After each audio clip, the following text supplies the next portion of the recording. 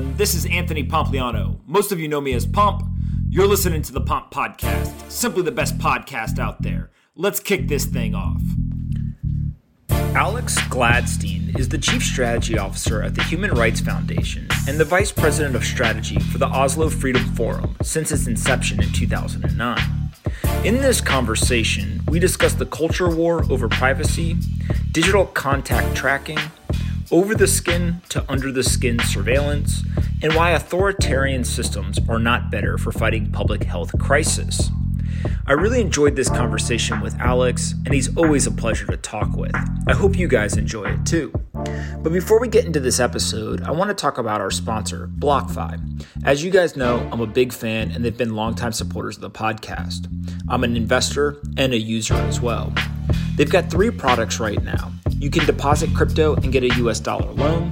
You can deposit crypto and earn up to 8.6% APY in an interest-bearing account. Or you can buy and sell cryptocurrencies through their new crypto accounts. I really enjoy the way that they think about cryptocurrency and Bitcoin, and they're building all of the wealth management services that any investor would need. So go check out blockfi.com/pomp. Again, that's blockfi.com/pomp to see what they're building and even get a little bit of a discount. They'll be coming out with a Bitcoin rewards credit card later this year, so make sure you check that out at blockfi.com/pomp as well. All right, let's get into this episode with Alex. I hope you guys enjoy this one. Anthony Pompliano is a partner at Morgan Creek Digital. All opinions expressed by Pomp or his guests on this podcast are solely their opinions and do not reflect the opinions of Morgan Creek Digital or Morgan Creek Capital Management. You should not treat any opinion expressed by Pomp as a specific inducement to make a particular investment or follow a particular strategy, but only as an expression of his opinion. This podcast is for informational purposes only. All right, guys, bang, bang. I'm super excited to have Alex Gladstein back. Thank you so much for doing this, man. Yeah, it's been close to a year and a half since I was on last, and feels like we're in a new age. For sure. Let's start, just for those that didn't listen to the first episode, maybe just give a quick 1 minute on your background and then what the Human Rights Foundation's focus is. Absolutely. So again, my name is Alex Gladstein. I'm the Chief Strategy Officer of the Human Rights Foundation, which is a nonprofit based in New York City, which focuses on challenging authoritarianism around the world and on helping people who live under authoritarian regimes. So we do a lot of civil liberties work, a lot of free expression work. We help journalists who are at risk. We help democracy movements around the world using peaceful tactics, using new technology, by building networks and expanding people's horizontal ties to one another. I've been doing this since 2007. My work has taken me around the world. I've worked extensively with Cuban dissidents, with the Cuban Underground Library movement is where I got started at HRF, basically helping my Latin American colleagues who could travel to Cuba smuggle in kind of forbidden films and books that like people would read and watch inside their homes in Cuba. And this later turned into what is now Paquete, the system where some Cubans have a satellite receiver and they like basically download a bunch of Spanish Netflix type stuff and then distribute it out in their communities. But before that existed, Cubans relied on organizations like us to like get flash drives and hard drives of content that was forbidden to watch. Cuba's a communist country and the government, doesn't allow you to watch or read anything that they don't approve of. So that was kind of, I cut my teeth on that kind of experience, which taught me that information is power and it could be incredibly powerful to change society. And then I spent a lot of time in the sort of 2009 to 12, 13 era working on North Korea, traveling to South Korea very often, meeting North Korean defectors and refugees and trying to get an understanding of how we could help them. And what they told us is that we need more help sending information into North Korea.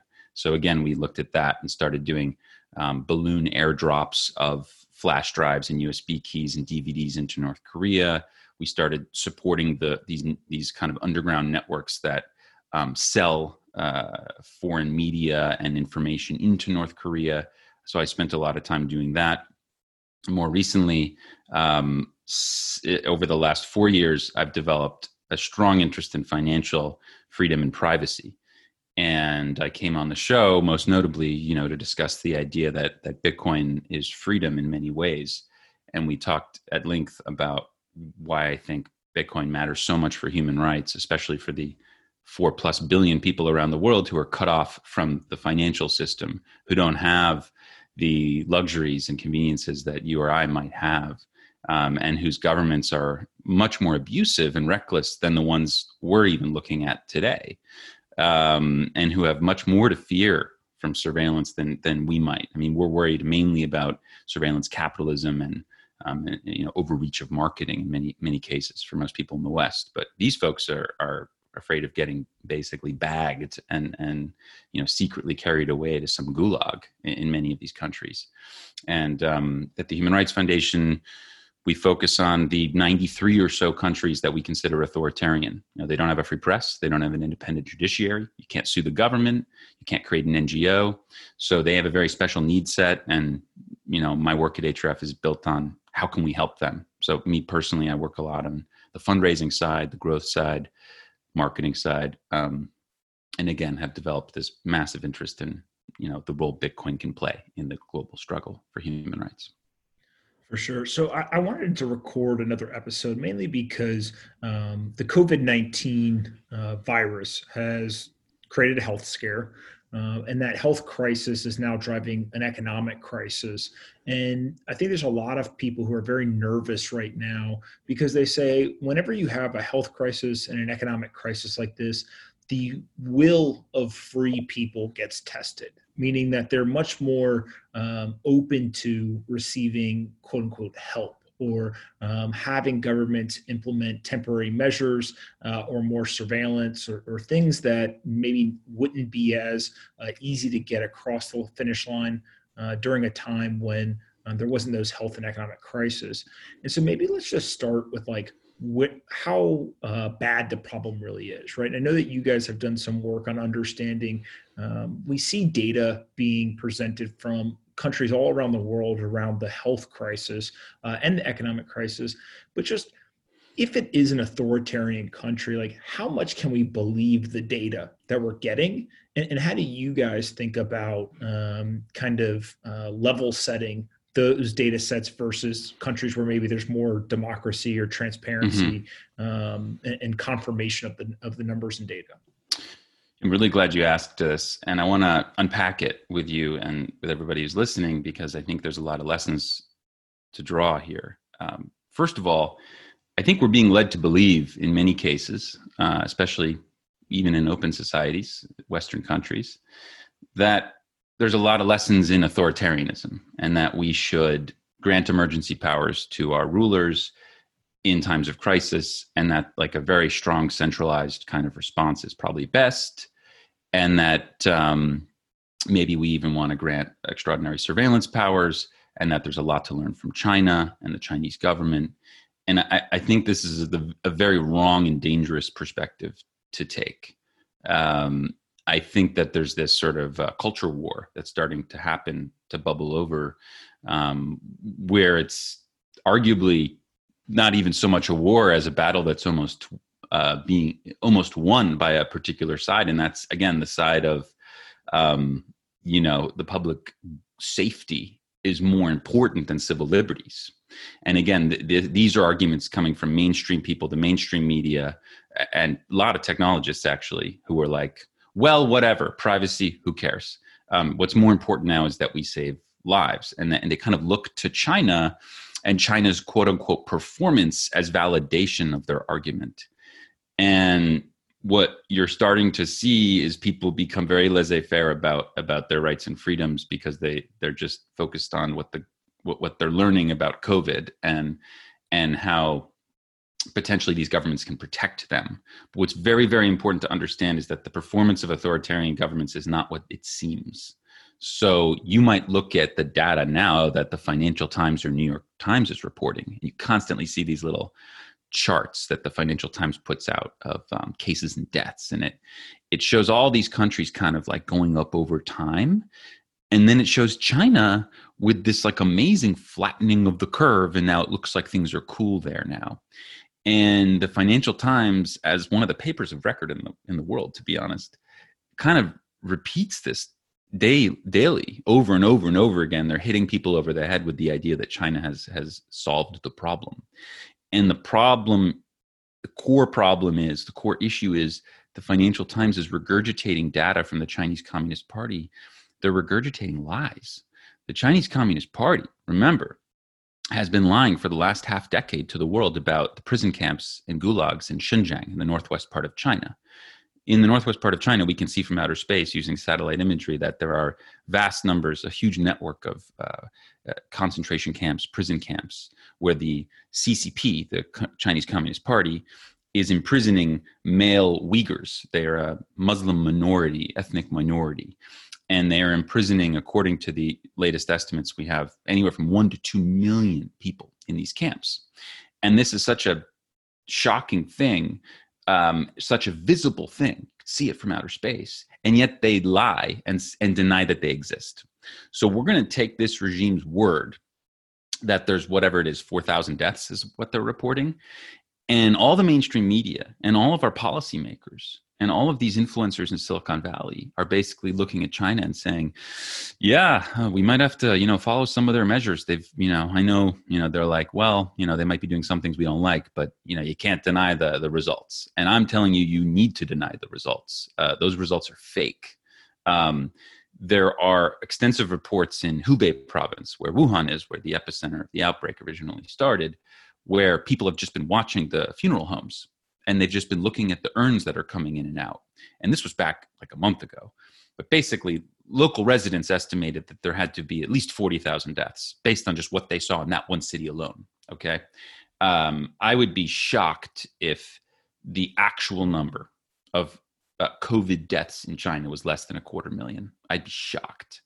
And yet the news media, and I say that in a kind of half loving way. I mean, free press is really important, but people have become so gullible in believing what China is saying that we're kind of getting sucked into this mindset that we should be more like them. Like, there's so many arguments and articles written by influencers in Britain and the United States saying there's a lot to learn from China.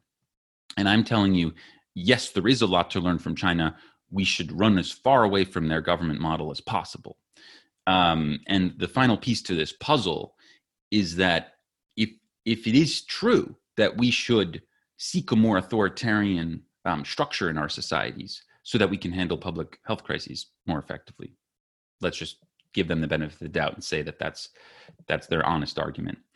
Then we need to consider the fact that how is it possible that one of the most authoritarian governments in the world, one of the most secretive governments in the world, the government that has the most censorship and surveillance per capita of any society in human history, did such a bad job controlling the outbreak at the beginning in December and in January that, even with all their Orwellian surveillance tech and all the control they had and all of this strong centralization under Xi Jinping, they failed. The virus became an outbreak and has killed untold numbers of Chinese and devastated their economy, and has basically ruined their global brand. So if they couldn't stop this thing with all the centralized control and surveillance in the world, then I think the lessons that we need to draw are that we need to take a different approach. We need to fight this particular crisis, COVID, other public health crises, and any sort of national disaster, whether it be from another nation state or from a natural perspective, from an economic perspective. We need to fight these things with a spirit of openness and innovation and a free flow of information. If we allow the kind of axes of censorship and control and surveillance to win the day, we're not going to like the results. And so I guess part of this is there was an outbreak. People got sick. That then spread across the entire world.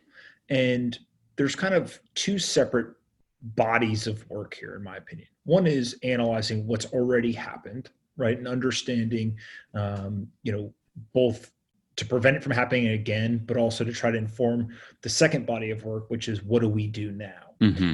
Part of that first body of work is as we go to understand what's already occurred, there's a bunch of talk around using various types of contact tracking or surveillance mechanisms in order to understand who's been infected, who's been where, who's come in contact with somebody who's infected, all of these different approaches. And maybe we can dive into what exactly is contact tracking. Mm-hmm.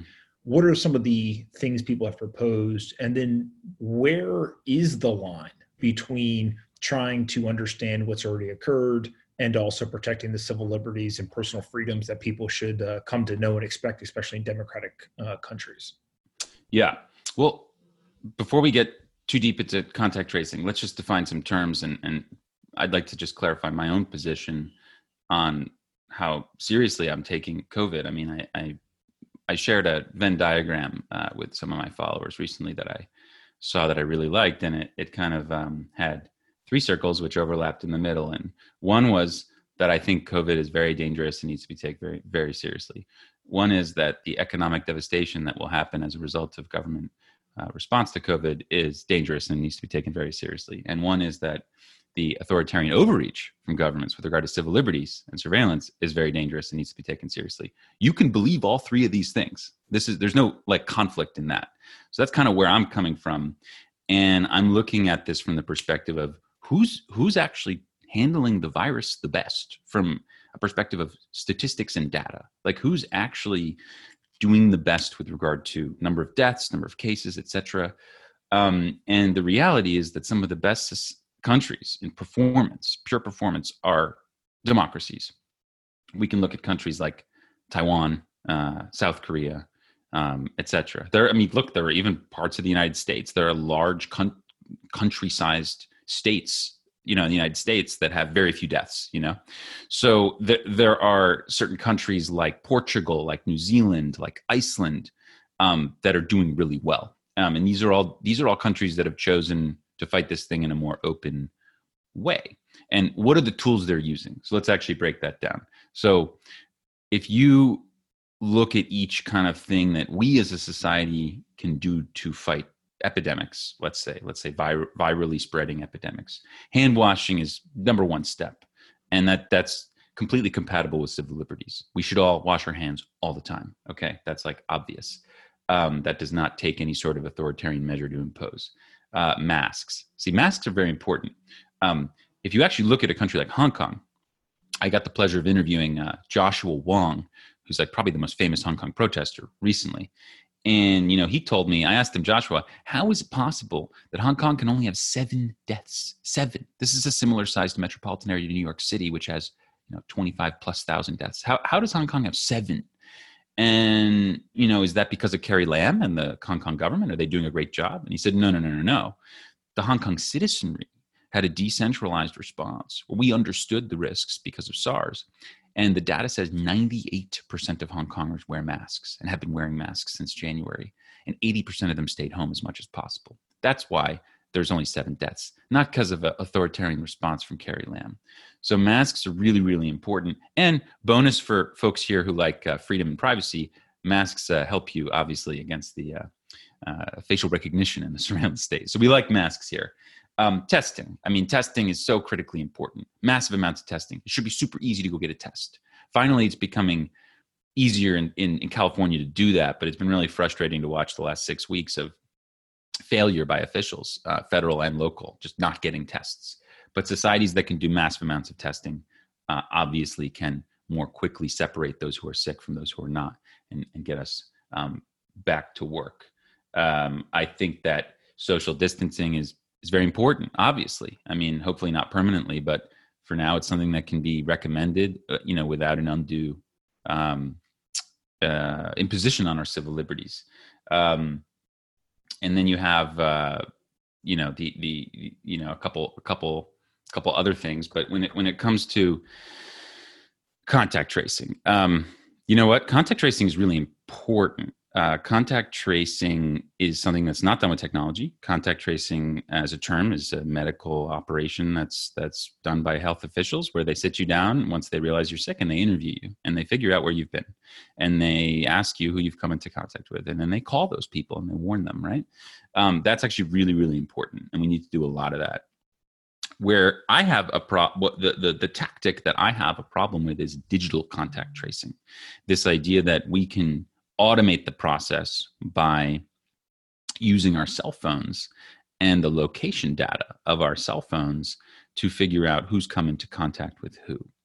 And from what I've seen, there is no evidence to suggest that this works, all other things being equal. Meaning, if you look at a country like Taiwan or South Korea, and you look at their track record, and you look at how well they've performed, there is no clear indication that it is because of this mass surveillance that they're doing well. It is much, much, much more likely that it is because citizens are wearing masks and social distancing, and they've shut down certain businesses and, have certain measures to prevent people from gathering.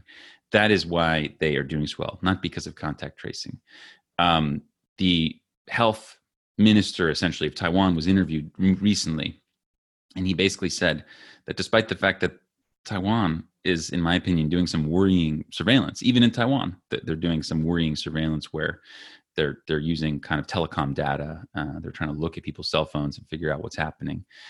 This has only been helpful in one case, he said, on the record with a journalist, one case. Singapore, which has been doing a ton of this stuff, and people were pointing to as a success story, has seen a big outbreak recently. So that's not working so well for them.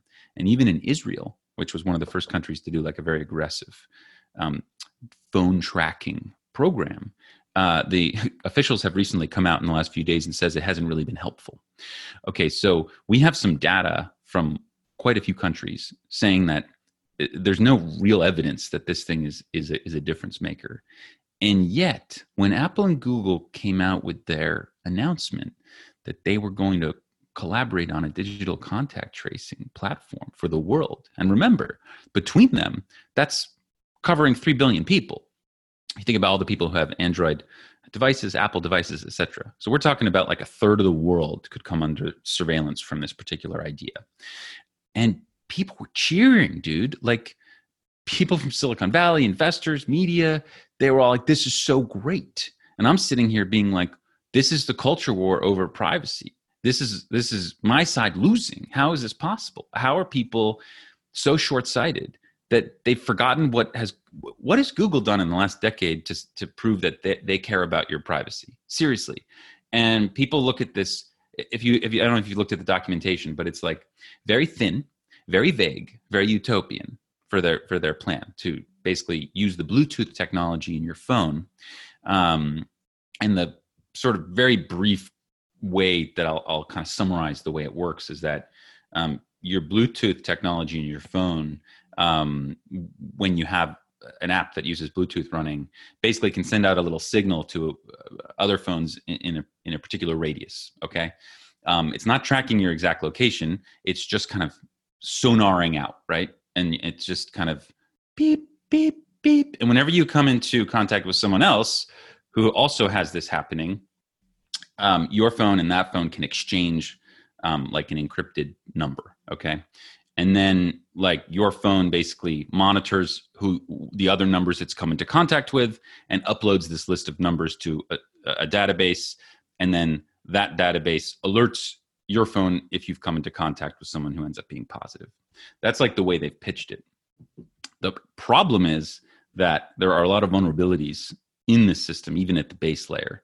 I was looking at something today that said that basically the problem comes from when you declare that you're positive, right? So when you declare you're positive, all of a sudden, like your identifiers are declared as positive, and companies can start marketing to you, understanding that you're positive.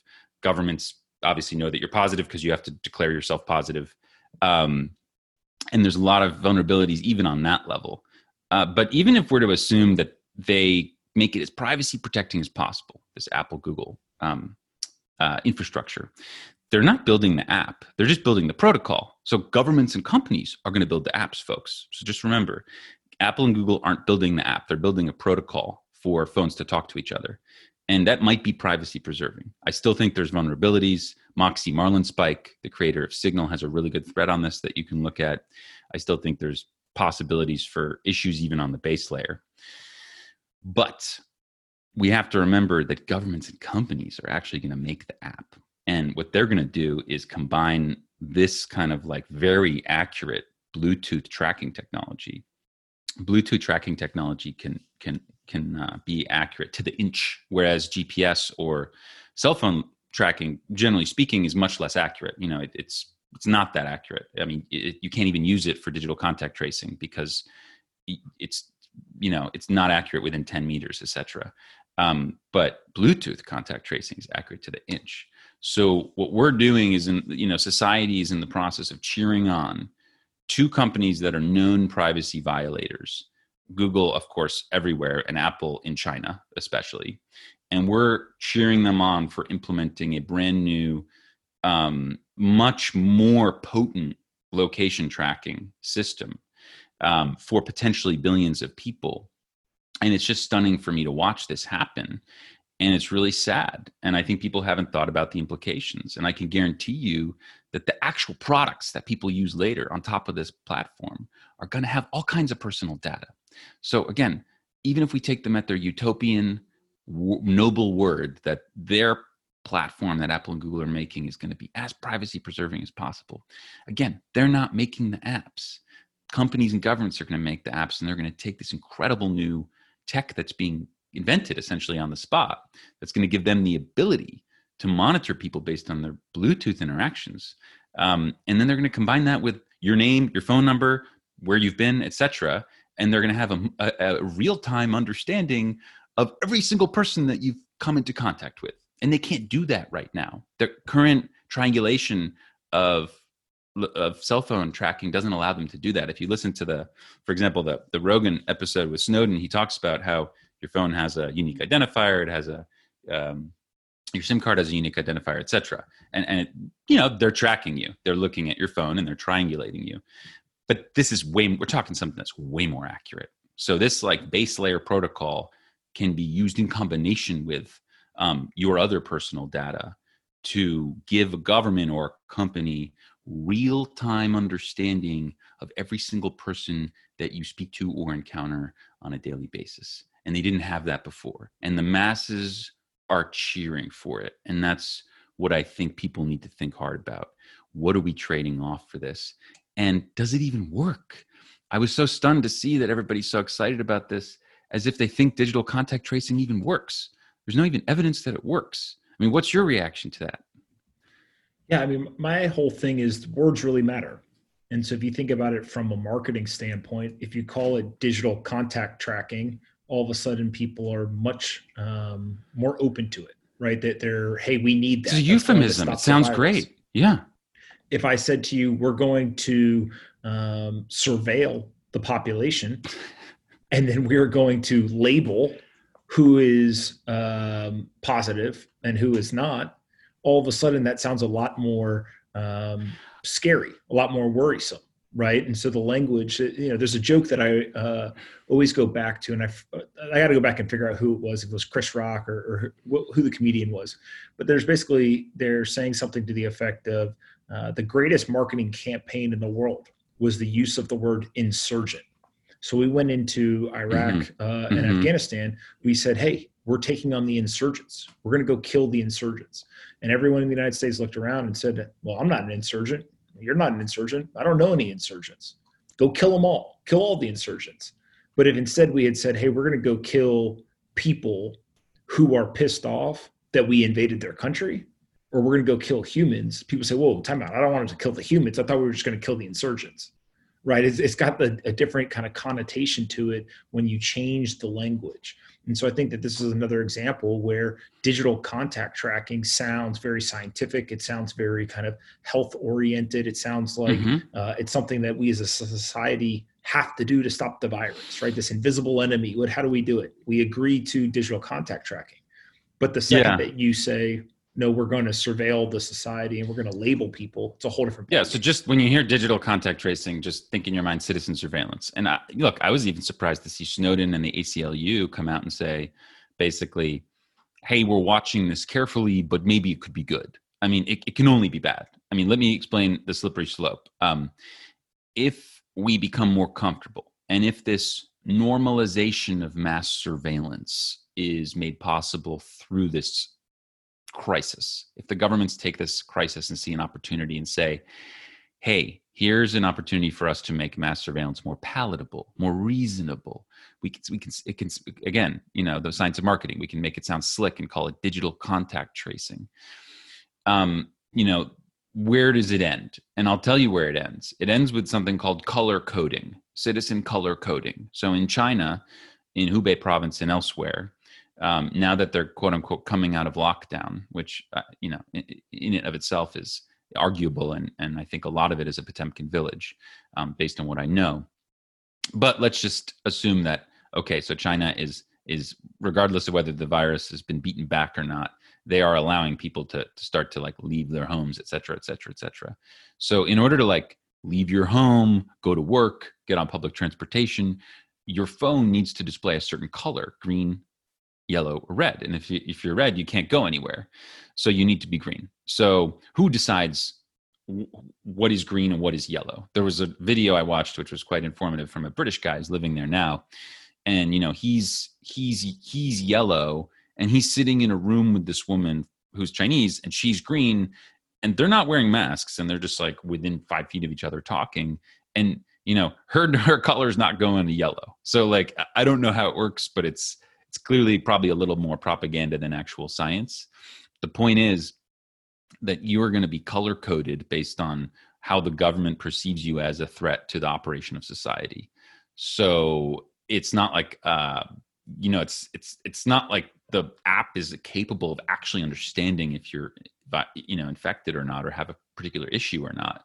Some human tells the app, what you're doing, and it gives you a score. So this builds into what we, I think, touched on the last show about how over the last decade, the Chinese government has been building this idea of a citizen score, which is kind of like a credit score, but it also adds behavior, your friends, things like that, into your basically reliability score. And for them, it's more like a patriotism score. And your patriotism score dictates, what kind of loan you can get, where you can travel, what kind of schools your kids can get into, et cetera. So on top of that infrastructure, which is built out, at the municipal level, it's built out at the corporate level. There's a lot of different experiments all around China. Each region has a kind of different one. They're now adding this color coding to the mix. So now they're basically able to control your movements in China based on what color you have. And there's a old Soviet joke that HRF's chairman Garry Kasparov likes to say, that nothing is more permanent than a temporary measure. And, that could not ring more true right now. It's not like the color coding is going away. And even in the West, even in our countries, it's not like the Google, Apple, Bluetooth digital contact tracing is going away. It's not like they're going to, in 6 months, delete it off your phone. No, they're going to find a new reason for it. The FBI is going to look at it and be like, hey, this is actually really useful for this other thing that we need. Or some other company is going to say, hey, this would be way easier for us to understand the marketing behavior of our customers. We want to keep it. That's coming to stay. Every time we add one of these new innovations in citizen surveillance and behavior tracking, it doesn't go away. It stays. That's one thing that we have learned. And you have to think about this idea that we are on the slippery slope to color coding, and it's going to get more inescapable because our devices, as we've all seen in the last 2 decades, are shrinking. I mean, the things that we use to communicate with each other and rely on are going from computers that sit on our desks and we have to go to phones that go in our pocket, to wearables that we wear on our wrist, to eventually a chip, dude, that's going to be either in your wrist or your retina or whatever. Sure, that's going to happen in the next 20, 30 years. Absolutely.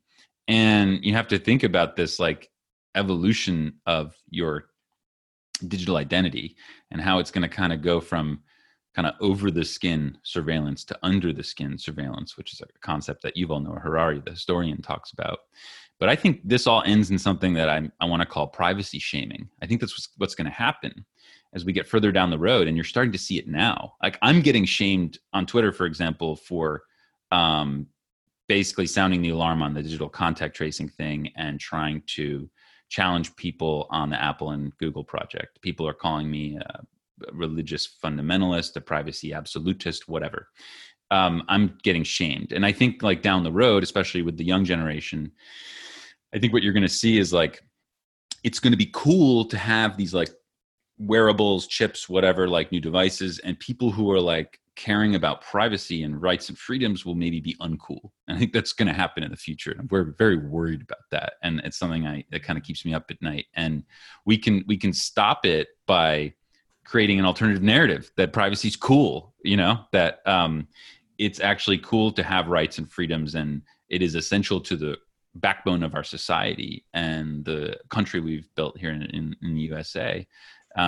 It's actually cool to protect your livelihood and the information about yourself. And that's a narrative that I want to do my best to help build. Yeah, I think part of what you're talking about here, so this idea that technology continues to get closer and closer to the body, right? So if you take just a traditional technology trend, there used to be kind of very large headphones, kind of like you're wearing now, where they're kind of over the ear, very big. People will remember even ones with like Walkmans or CD players. Mm-hmm. Then we got to the Apple headphone, or kind of the in-ear headphone that still had a cord on it, right, and plugged into a device. Now we've got iPods, the AirPods, which will go in your ear. They're wireless. The belief is that at some point we continue to get closer and closer, and eventually that'll be just implanted, whether it's in your brain or somewhere. And so technology in general continues to get smaller, more powerful, and kind of closer to being some sort of embeddable. And that may take 10, 20, 30 years, but Mm-hmm. like that's the general direction that Mm-hmm. technology is taking. It would be no surprise then that the technology that is used for nefarious things do the same thing, right? It's not like the nefarious technology is going to fight the trend of getting smaller, more powerful, and getting closer to an embeddable type product. And so I guess, as you look at this, is there a difference between the chip embedded in your hand or your retina or something like that versus what's on the phone and kind of what they're trying to do now? Or is it the same type of surveillance, but just in a different form factor on the technology side? Well, I mean, yeah, of course, you could leave your phone at home if you want to, or you can put it down. You can do things to your phone to prevent it from tracking you, meaning you can... friend of mine, Matt Odell, who runs the TFTC podcast, he has a good series of guides showing you how to take your like Google phone and basically strip it of all the Google software and install something called Graphene, which is a very privacy protecting OS. And you can use Tor browser and different apps on the phone to basically be completely private. It's really, really cool. But that stuff is going to be limited as we get as this technology shrinks and shrinks and shrinks and becomes more proprietary, less open source, and eventually comes into you. So I think it's important that we like fight now to make sure that the open source pro-privacy, technologies and narratives are strong. There's a good, really good book that I recommend your listeners read called The Mandibles. It's very, very important. And it's a fiction book that describes 2028, 2029 America, where we basically default on our debts and hyperinflation starts to come to the United States. It was written maybe 10 years ago. And it talks about all the different social impacts that this starts to have on people. Like one of the characters lives in Brooklyn. There's a refugee, camp in Prospect Park, and people are fleeing, and there's all this civil unrest, et cetera, et cetera, et cetera.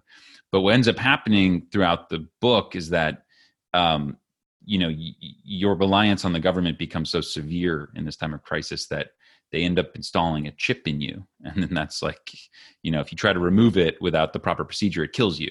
And it's obviously a dramatic narrative plot device, but it is something we should think about. Like,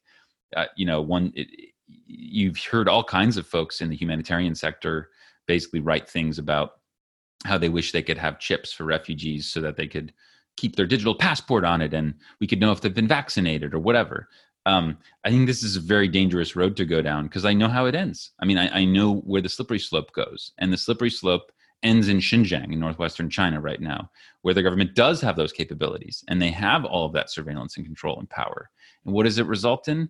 The mass incarceration of millions of ethnic minorities, of people the government doesn't like. That's where this ends. There's no like good outcome.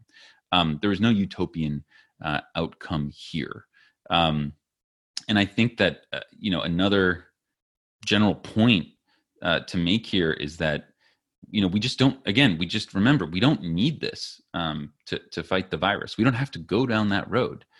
We can fight the virus in a way that it does not require a police state. Remember, not need a police state to fight the virus. We can fight this thing in a decentralized way that reflects our values. Again, we can do all these things that don't require civil liberties intrusions, whether it's hand washing, masks, testing, social distancing, public investment in public health infrastructure. There's public education that can be worked on, all sorts of things we can do that don't require the stripping of our civil liberties and freedoms, and that don't require us to go down the path of a country like China or a country like Iran. Iran is very similar to China. They also covered up the disease at the beginning. They also knew how dangerous COVID was, yet told their population that it was fine. And the population continued to go on these religious pilgrimages and continued to infect each other. And even the state airline kept flying flights to LAX and to Italy and to Europe, etc. And the staff on the flights didn't know it was dangerous. And Iran was largely responsible for the spread of the virus to Europe. So at the beginning, you had these two dictatorships, these two authoritarian systems in the Chinese Communist Party and the Iranian mullahs, who were responsible for spreading most of the disease to the world because of censorship and lies. And, you look at that model and how devastating it's been for people who live in those countries. We don't want to go down that road. Like, let's go down the road of whether it's Iceland or New Zealand or Taiwan, or arguably even California. I know it's been rough here and we've had about 1,000 deaths, but in a country of 42 million, we've done pretty well, and we haven't used mass surveillance. I'm very proud of that so far.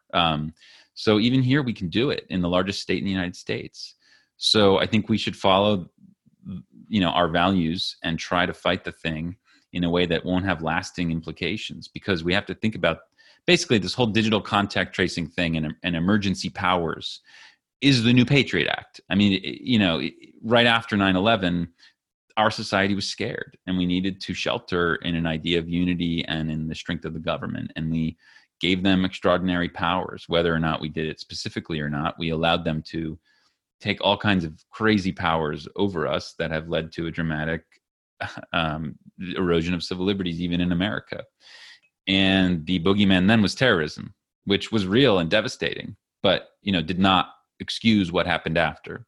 Similarly here, COVID is real and devastating, but it does not excuse the government to, erode the values that we've built this nation on. I think that is a very folly thing. So I think the idea that we can fight the virus with surveillance technology is just a really, really bad idea. And one thing people say is they're like, look, what do we have to lose? We're already being tracked on our phones anyway. Who cares?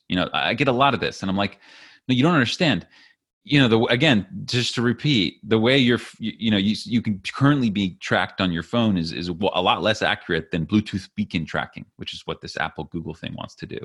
Remember, folks, this can track you to the inch, whereas the current tracking can't. And, why would you trade off even more of your privacy and freedoms for something that may not even work? So I hope you can remember this as we kind of move forward and think about a way to have a decentralized response to COVID. Obviously, we're seeing a shift to the local, to the regional, right? Everywhere in our communities, in our countries. The US is going to pull its supply chains back from China and other countries.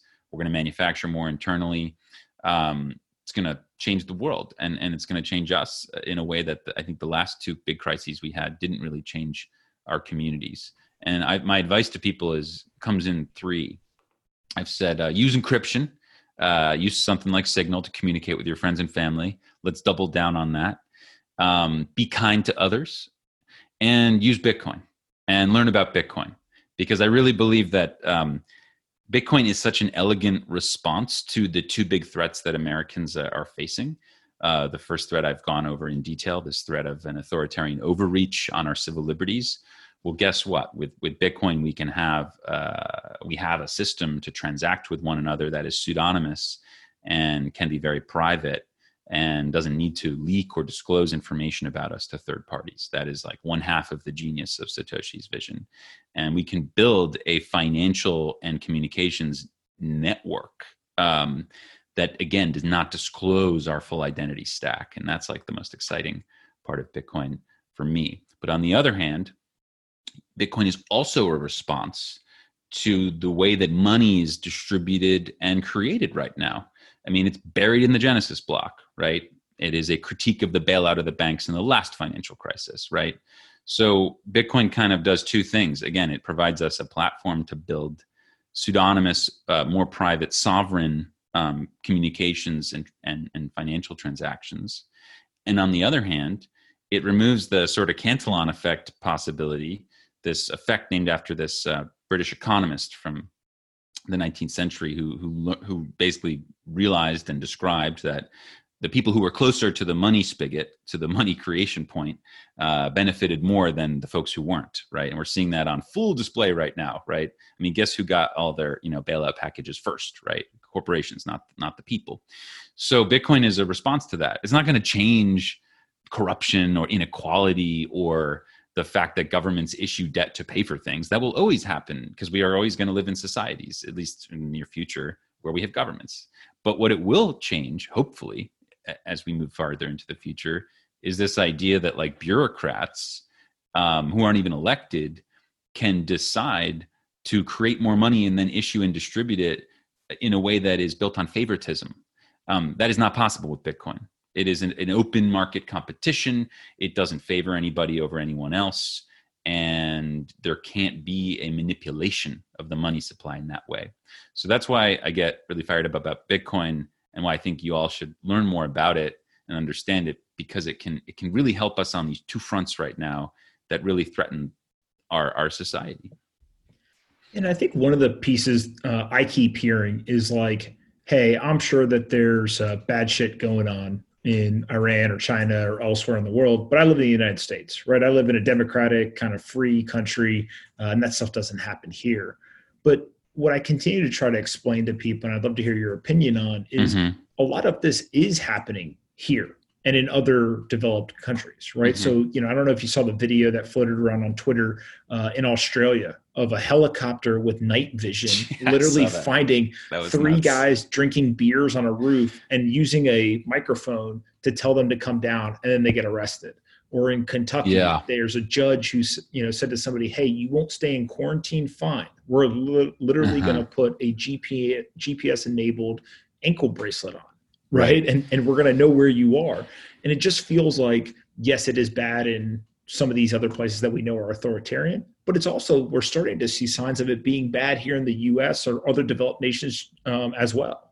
Yeah. I mean, look, I haven't got, when I was going through all the different tools that are at government's disposals and society's disposal before to tackle this thing, I didn't talk about lockdowns and quarantine because I think that's the part that even I'm unsure about. I mean, I know that on some level they are essential in some part, in some way.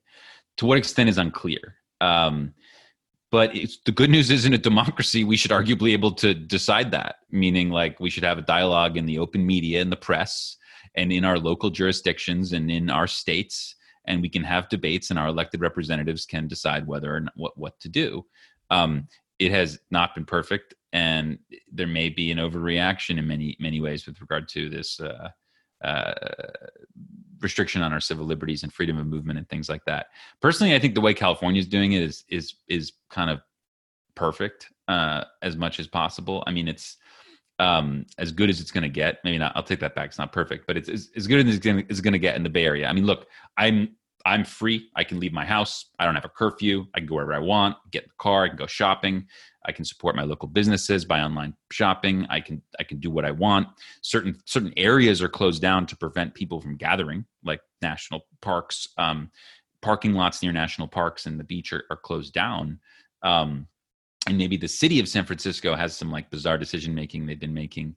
But generally speaking, I feel pretty free here. And if we can defeat the virus without like unnecessary impositions on our civil liberties and basically more surveillance, then I'd be very proud about that model. And I'd hope others could learn from it. But there's no doubt that we are seeing some worrying things happening in the United States. I mean, look, this is the greatest pandemic that we've seen in 100 years. It's the biggest economic contraction since the Great Depression. It's the greatest oil price decline on record. It's the greatest central bank and government intervention in the economy ever that we've seen. So we're entering into a land of unknowns. No one knows what's going to happen. That's the crazy part. You have all these Nobel-winning economists and people with different backgrounds. Nobody knows what's going to happen. We're literally living in the land of the unpredictable. But I do think that there's a balance we need to take where we have to understand that the economic implications of shutting down are going to be really bad and haunt us for many, many years and will cause death and suffering. And on the other hand, that we do need to take the virus seriously. The one thing that, look, democratic society should take from this is they should look again at Taiwan as an example.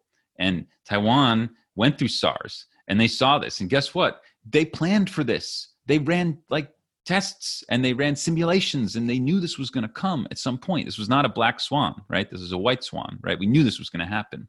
So for the federal government of the United States to not have a plan and to appoint, I don't know if you saw this, but apparently the HHS secretary appointed somebody who ran a labradoodle company to basically deal with America's response to COVID in January and February is inexcusable. I mean, we had just gross incompetence, but that's not necessary. I mean, we can do better without changing the structure of our government. We just need different people in charge, but we can definitely do better. And we need to plan for these things. If we have a plan in place, then there doesn't need to be any restriction of our civil liberties, right? So if the plan is in place and we have a mutually agreed thing we're going to do when a pandemic hits, we don't need to call in the army. We don't need to call in the National Guard. We don't need to have emergency surveillance. We have a plan that we've worked on. The problem is we didn't have that plan. We're not planning ahead right now in the United States.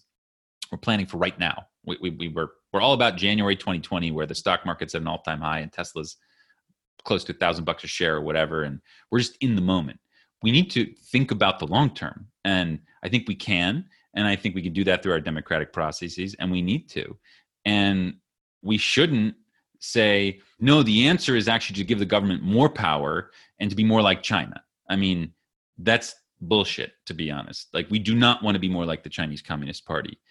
Again, anything you've ever heard about the way they've reacted to the virus is full of lies and nonsense, and it's a giant Potemkin village. And the virus has absolutely devastated their country, has killed untold people, and it's basically ruined the image of Xi Jinping internationally. One thing I wanted to say is that even just our trust in centralized institutions, again, this theme of a decentralized response where we rely on each other in our communities is very important. If you look at the World Health Organization, it is something that didn't shock me.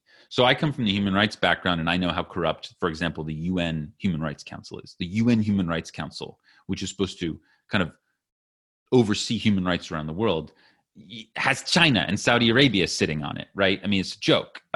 So I had already seen the World Health Organization in the last 10 years give an award to Robert Mugabe of Zimbabwe, who, if anything, was the sole person who destroyed the health infrastructure of Zimbabwe in a way that is so sad and tragic. I mean, he put Zimbabwe back 100 years. Your listeners can read an amazing book called The Fear by Peter Godwin about what Mugabe did to Zimbabwe. And yet, despite the fact that Mugabe actually destroyed the public infrastructure of this country, the World Health Organization tried to make him an ambassador in about less than 10 years ago. Secondly, the World Health Organization went to North Korea 3 or 4 years ago on a state-sponsored trip and celebrated the Kim regime.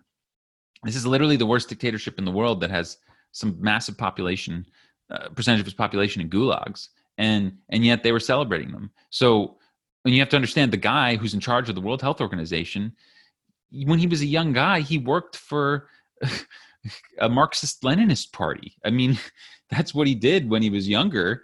And when he was older, he cut his teeth working for Meles Zenawi, who's probably one of the most brutal dictators in Africa.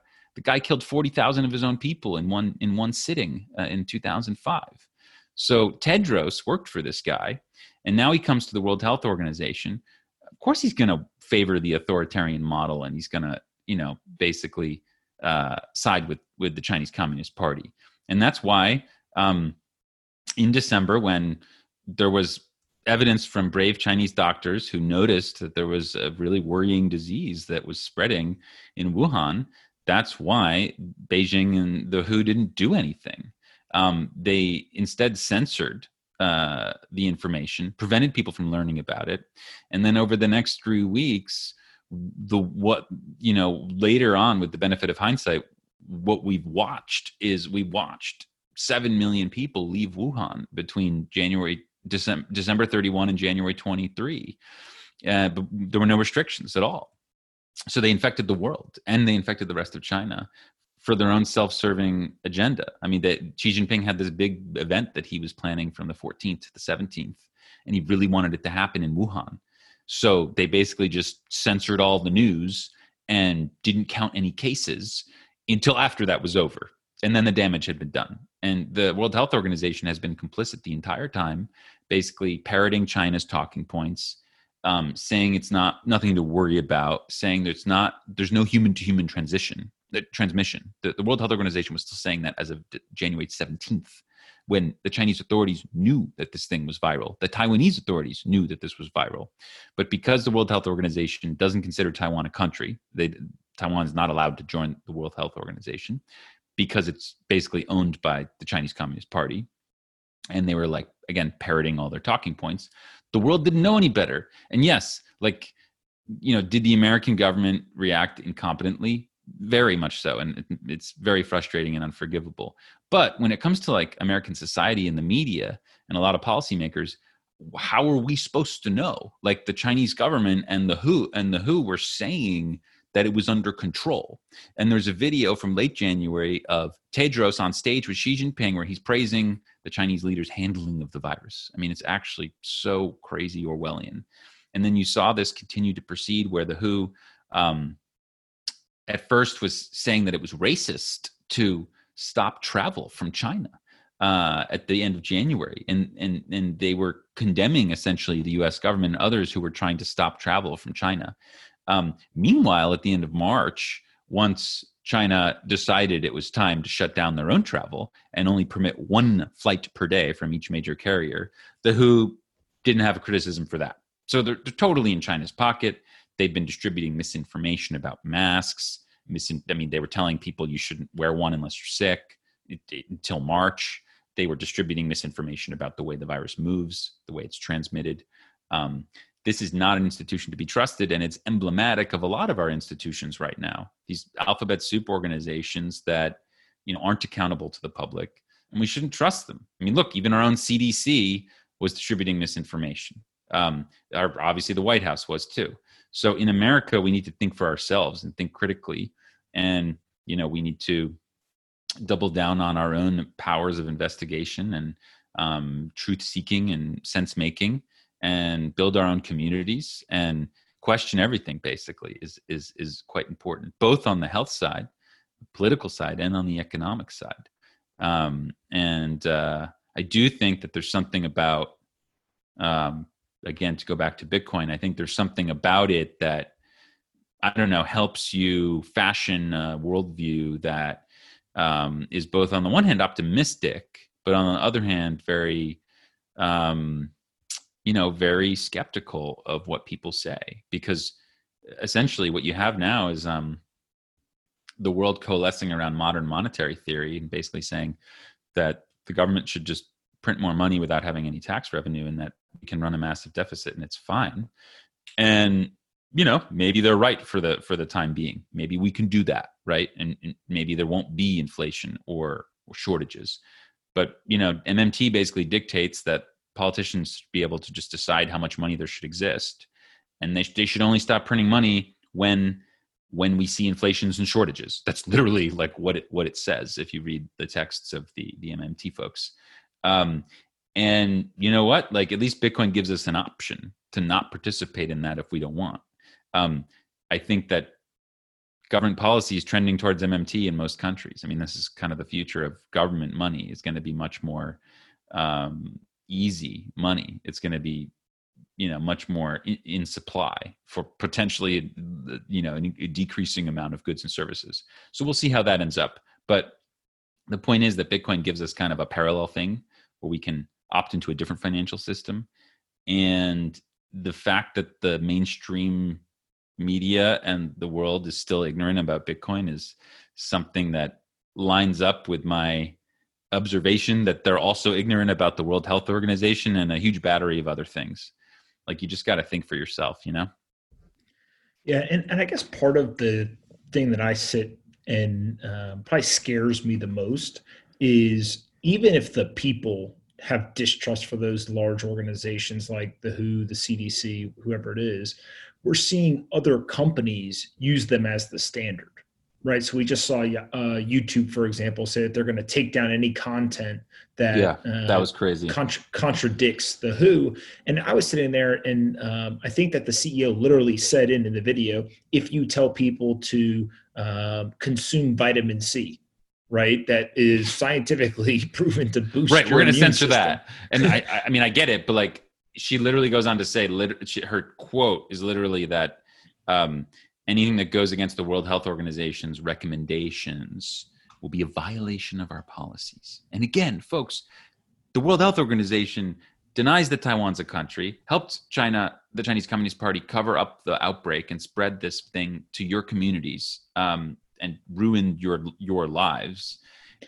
Celebrates dictators around the world and spreads misinformation. How could YouTube possibly use them as the arbiter of what is truth? But that's the situation we're in now. So yeah, be skeptical. Yeah, and I think part of it was just, that means that anyone who was saying wear masks 3 weeks ago, 4 weeks ago, would have technically been in violation of the policies. But now they're being mandated by U.S. government, right, in various local, state, or in some cases, those governments. And so to me, it just feels like we're getting into this very slippery slope where you can hide behind policies. And it's not just YouTube, it's every major platform that deals with kind of content moderation. But at what point do you reach this line of, it is just straight censorship versus you're actually trying to prevent the spread of fake news and protect people? Yeah, well, I'm less, to me, censorship is about the state. It's about the state saying this particular speech will not be permitted.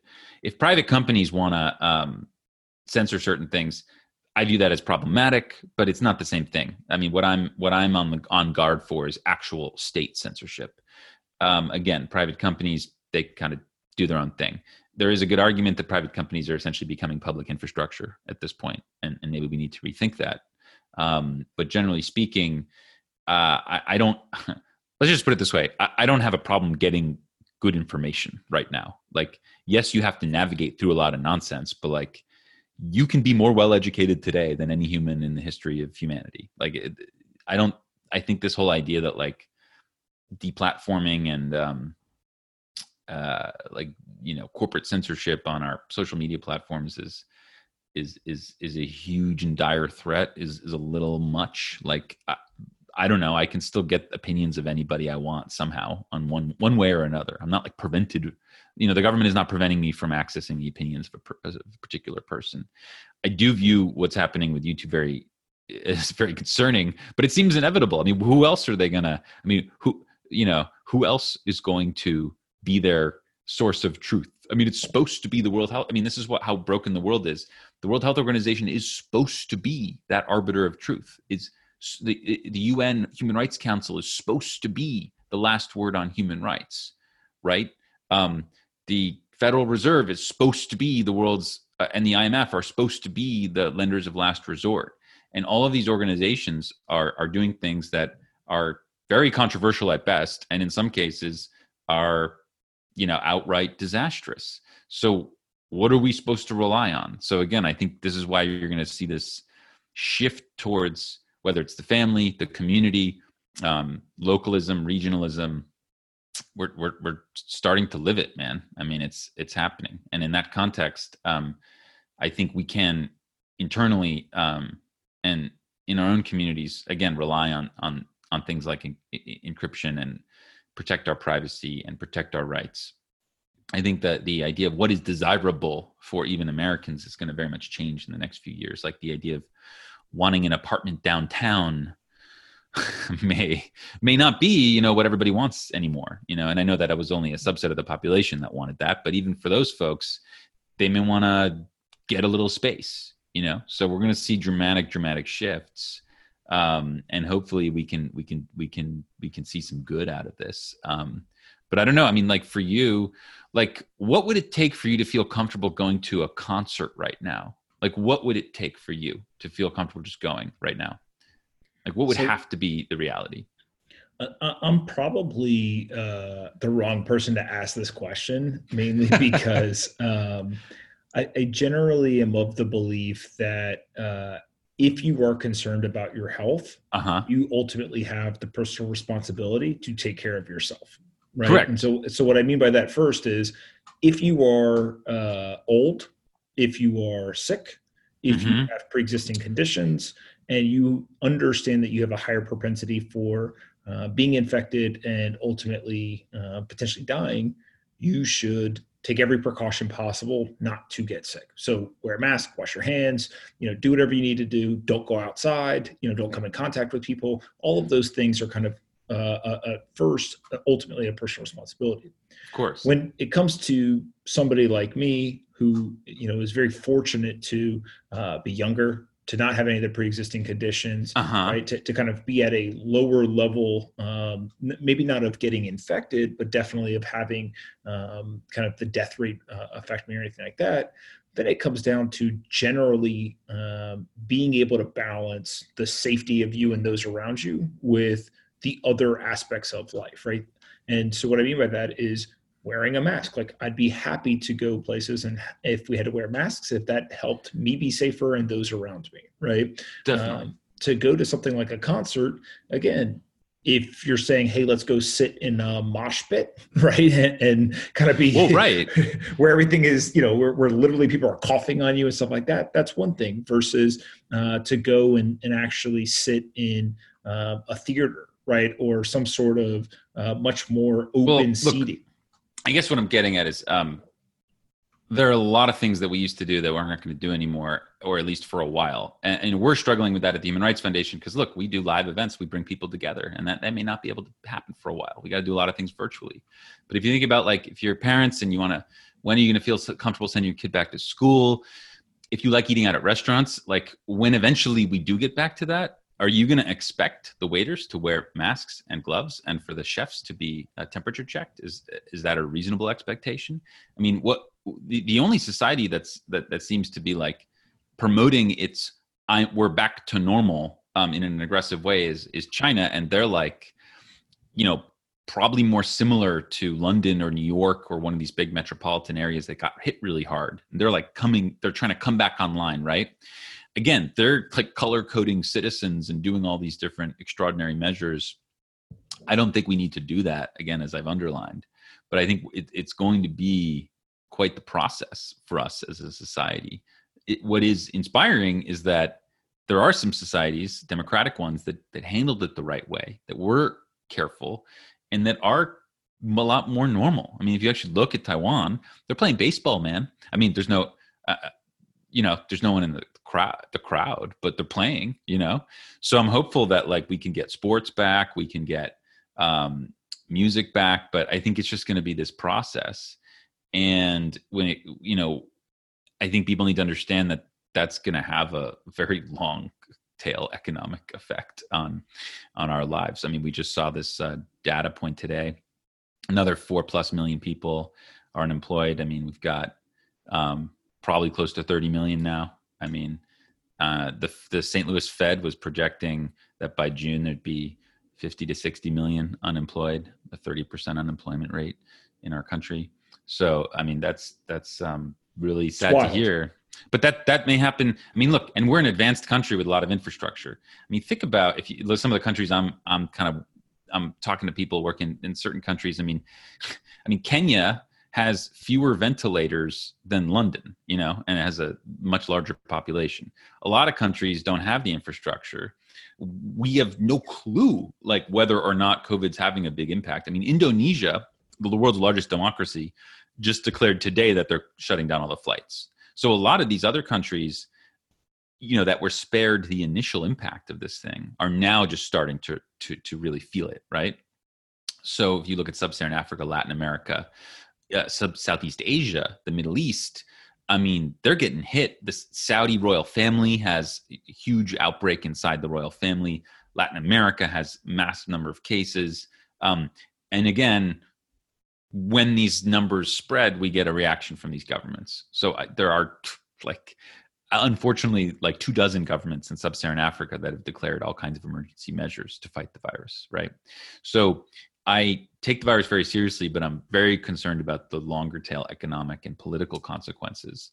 And I think we need to act right now to challenge this idea that, an authoritarian response, a response of surveillance and of giving up our data and of trusting the government to do the right thing, that is just clearly not the right answer. I mean, whether you live in America or in China, your government has betrayed you, right? In a certain amount, in a certain way, right? And I just think we need to take things into our own hands a little bit, and be as you were saying, be sovereign and be responsible. And that has just never been more clear to me than it is today. But it does give me great hope and optimism that we do still have ways to communicate with each other privately. We do have an alternative financial system that, again, is not controlled by bureaucrats, and we do have our families and communities that we can work with and build from. And I think a lot of people probably are feeling that right now. But again, don't fall into this trap of thinking that Apple and Google are going to save us with this digital contact tracing nonsense. I mean, literally, I was thinking about this the other day. They're again, you're talking about two of the world's largest corporations are unrolling a new surveillance system to track potentially 3.5 billion people. How does that not go wrong? How is that not the opening scene of a dystopic science fiction thriller? I mean, come on, guys. This is absolutely ridiculous. Don't fall into that trap. Learn more about it and be careful. Don't worship these companies for trying to do something that on its face doesn't even work, and it's just going to have such a bad legacy on our civil liberties and privacy. Let's not go through the Patriot Act again. I mean, we're still dealing with that, man. There was still a story the other day. The government is spending hundreds of millions of dollars on this crazy surveillance, and it's not leading to any arrests. It's just bureaucratic waste on top, ineffective bureaucratic waste on top of the fact that it has destroyed privacy and has given the government new powers that it didn't need. So as much as I hate to say it, I mean, COVID is going to be a sea change moment, just like the 9/11 was for civil liberties and privacy. However, the good news is we now have more tools at our disposal than we did back then. I mean, there was no signal back then. I mean, people didn't have a way to communicate with anyone else in the world in a way that was pretty much assured to be private. Now we do. Bitcoin didn't exist. Not only does it exist now, but it's very usable by whether it's nonprofits, organizations, people. We can send any amount of money we want to anyone else in the world in a matter of minutes, and no one can stop it. We have new tools and technologies that we didn't have back then, but we have to rely on them. We have to educate each other and communicate about the potential of them more often than we are doing right now. I think that's a fantastic point. To finish up, where can people go find you on the internet, and also go learn more about the Human Rights Foundation work? Yeah, so the Human Rights Foundation, again, nonprofit that focuses on helping people around the world who live under authoritarian societies, the 4 billion that don't have the rights and freedoms we do. You can find us at href.org or on Twitter at href. You can find me on Twitter at Gladstein, Gladstein. I'll be speaking at a bunch of conferences virtually in the next few months. And you can also check out a book I co-wrote last year with a bunch of other folks in the Bitcoin space called The Little Bitcoin Book. It's on Amazon, and it's our take on trying to explain why money's broken today and why Satoshi's invention was so important. And it does it in a plain speak way.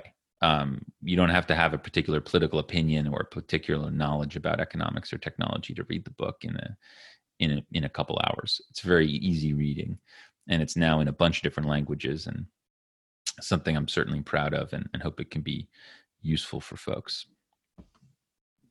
Awesome, man. Well, listen, I really appreciate you taking the time to do this. You guys are doing incredible work over there, and I think that people just need to stay vigilant, and you guys are leading the charge. So just from everyone else, thank you for all the work you're doing, and we'll have to do this again. Absolutely. Thanks for having me on. Very grateful.